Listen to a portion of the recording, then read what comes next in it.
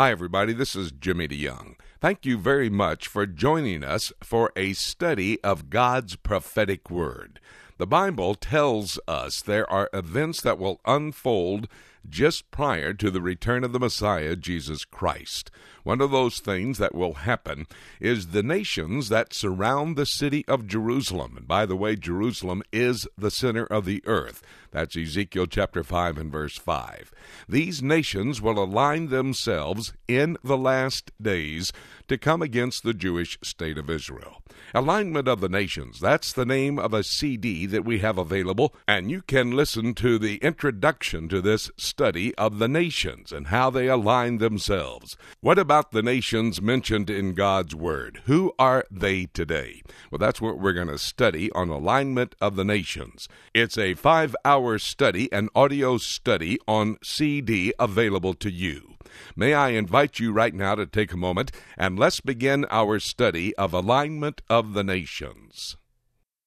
Talked about the origin of the nations, how they came into existence. Talked about the organization, how they were then divided and distributed across the world. Let me talk about the oppression by the nations. You've got Genesis, and we could go through some of the words in there, won't take time, but in chapter 46 of Genesis, Jacob leaves with 70 of his family. They go into Egypt. They're there for 430 years. And through the book of Exodus, we see how they were oppressed by the Egyptian people. God raises up Moses. He brings them out. The Passover allows them to depart, and they wander for 40 years. Then they come across into Israel. But during that 40 years, you have Leviticus, Numbers, and Deuteronomy. There they're going to confront the Canaanites when they try to go up the west side of the Dead Sea. They're confronted by the king of Arad, who is a Canaanite. They go back down to Kadesh Barnea. They start up the right side, going on the King's Highway between the Dead Sea and Petra. And on the King's Highway, they're confronted by the Edomites, and they're told, you can't come this way. And they have a big battle out there, and they're forced to go down and back and out east and go over towards Saudi Arabia. And as they're coming that way, they confront the Moabites, and they have battles there. They're then confronted by the Ammonites and the Amorites. That's just the history of Leviticus, Numbers, and Deuteronomy. They go across at Jericho over into Gilgal. They're just a bit to the southeast of Jericho. Moses sets up the plan, and we're not going to capture this land. They're going to have to fight the Canaanites. They're going to have to fight the Ammonites, the Moabites, the Philistines, who are not Palestinians, by the way. The Philistines are Phoenician. They're not Palestinians, so don't get that mixed up. And they're going to have to battle, and they battle. That's the book of Joshua. Judges, 350 years of Judges and Ruth, and they fight all of those same battles again. And then you come to the book of 1 Samuel. That's the first king. By the way, you remember how the order of the kings is by their syllables. Saul is the first king. And then you have David, 2 syllables, the second king. Solomon, 3 syllables, the third king. Anyway, so you've got Saul, the first king, in 1 Samuel. Who does he fight? Man, he fights the Canaanites. He fights the Philistines all the time. Then you have 2 Samuel, which is King David. He fights the Edomites. He sends some troops over to Edom, tries to destroy the Edomites. They're fighting all these battles going on. What is it? I'm telling you, throughout history, we're seeing in the past that nations have been fighting against the Jewish people. You have then 1 Kings. Solomon comes in. The first 11 chapters of 1 Kings is King Solomon, the third king of Israel. Chapter 11, they divide into 2 parts, 10 tribes in the north, 2 in the south. 722, the Assyrians, who, by the way, came from Nimrod. Out of the loins of one man came 2 people. Who are going to try to destroy the Jews now. The Assyrians, Ashur, went to Nineveh, which is the capital of Assyria. They come down, try to destroy the 10 tribes in the north. 586, the 2 tribes in the south were attacked by Babylon.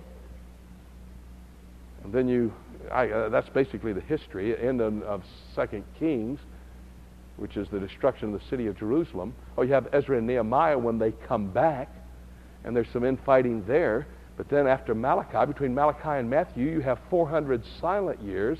Who do they fight there? The Grecian Empire comes into power. Antiochus Epiphanes, he goes to destroy all the Jews. You have the book of Esther, by the way, I forgot to say, you're trying to destroy all the Jews too. That's under the Persian Empire, the Medo-Persian Empire. Then you come down to the day of Christ. From the day of Christ, the Romans try to destroy them. Then they're dispersed to the four corners of the earth in 70 A.D., a fulfillment of Deuteronomy chapter 28, where he said, I'll send you to the four corners of the earth. You'll be a proverb. You'll be fearful among the nations of the world. The nations try to destroy him. And for now 2,000 years, they're dispersed to the four corners of the earth. Oh, during that period of time, the Inquisition, the Spanish Inquisition, when they're going to wipe out all the Jews. And then later on, just near the end of that time, before they can come back into the land, God allows a man named Hitler, a demonically empowered individual. And I'll show you in Satan's strategy how that takes place next time we get together. Comes to power. What other reason could a man kill 6 million people for the only crime that they committed was being a Jew? So the nations of the world try to destroy him. Then he raises up and makes wealthy beyond measure, allowing them to find oil. The Arab world, never had the Arab world been as powerful as they are since they found oil, starting at $2 a barrel, and then it just went off the scale. And the nations surrounding this little less than 10% of 1% of the population of the earth, 350 million people trying to destroy 5 million people, driven by their Islamic faith. And then you go, that's the past and the present, you go to the future. A coalition of nations coming together. Daniel chapter 11, king of the north, Syria. King of the south, Egypt. As I speak, both nations ready to go against Israel. The minister of defense of Egypt said the other day as he stood in the Sinai desert and during a military exercise, we are preparing to go to war with Israel. That's Daniel 11. Ezekiel chapter 38, a coalition of nations led by the king out of the north, which would be Russia, Magog, Gog in the land of Magog.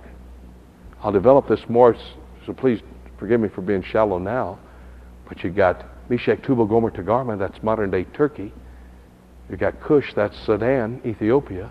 You got Put, that's Libya. You got Persia, that's Iran. Do I have to really elaborate on how they've come together?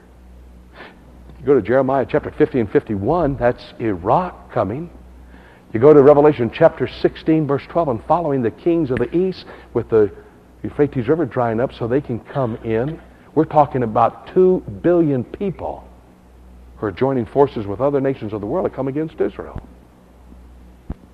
What I'm saying is the alignment of the nations which were established 4,500 years ago is now in place to make a move against the Jewish people.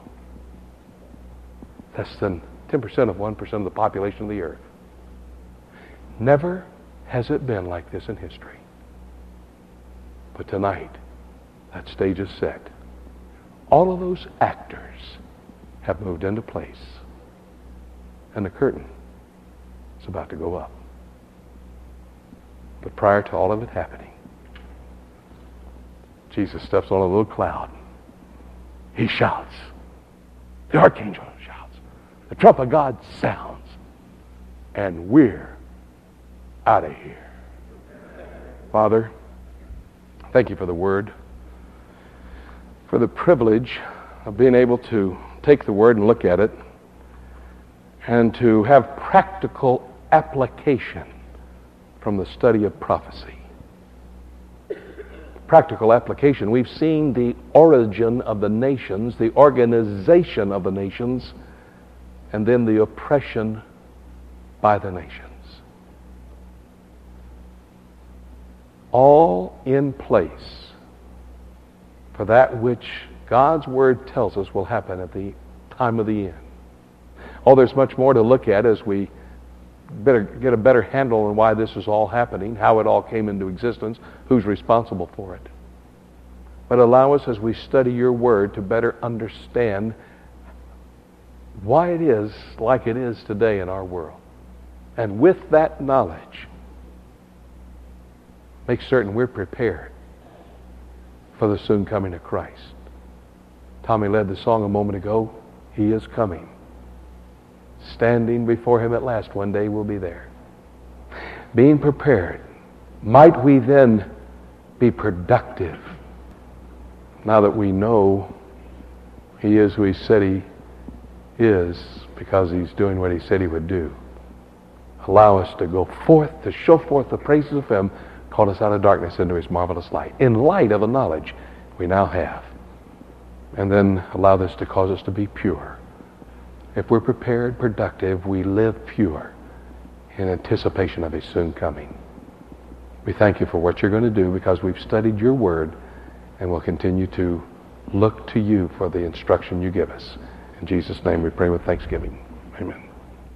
One of the great indicators that Jesus Christ is about to return to the earth, His second coming, would be the alignment of the nations and how they come into focus as they form coalitions to come against the Jewish state of Israel. You've had opportunity to listen to the introduction to this study of alignment of the nations. By the way, the entire 5-hour audio series is available on CD. It's entitled Alignment of the Nations. You can go to our website and order it, www.prophecytoday.com, or you can call our toll-free number. That is 8-PROPHECY-8. It's a toll-free number from across America, 877-674-3298. You need to understand how the nations of the world in the end times will align themselves against the Jewish state of Israel. By the way, my friend, that is exactly what is happening right now. Evidence of the soon coming of Jesus Christ. And remember, before He steps back on the earth, 7 years prior to that, the rapture of the church. And the rapture of the church could actually take place at any moment. And having said that, nothing left for me to say, except let's keep looking up until...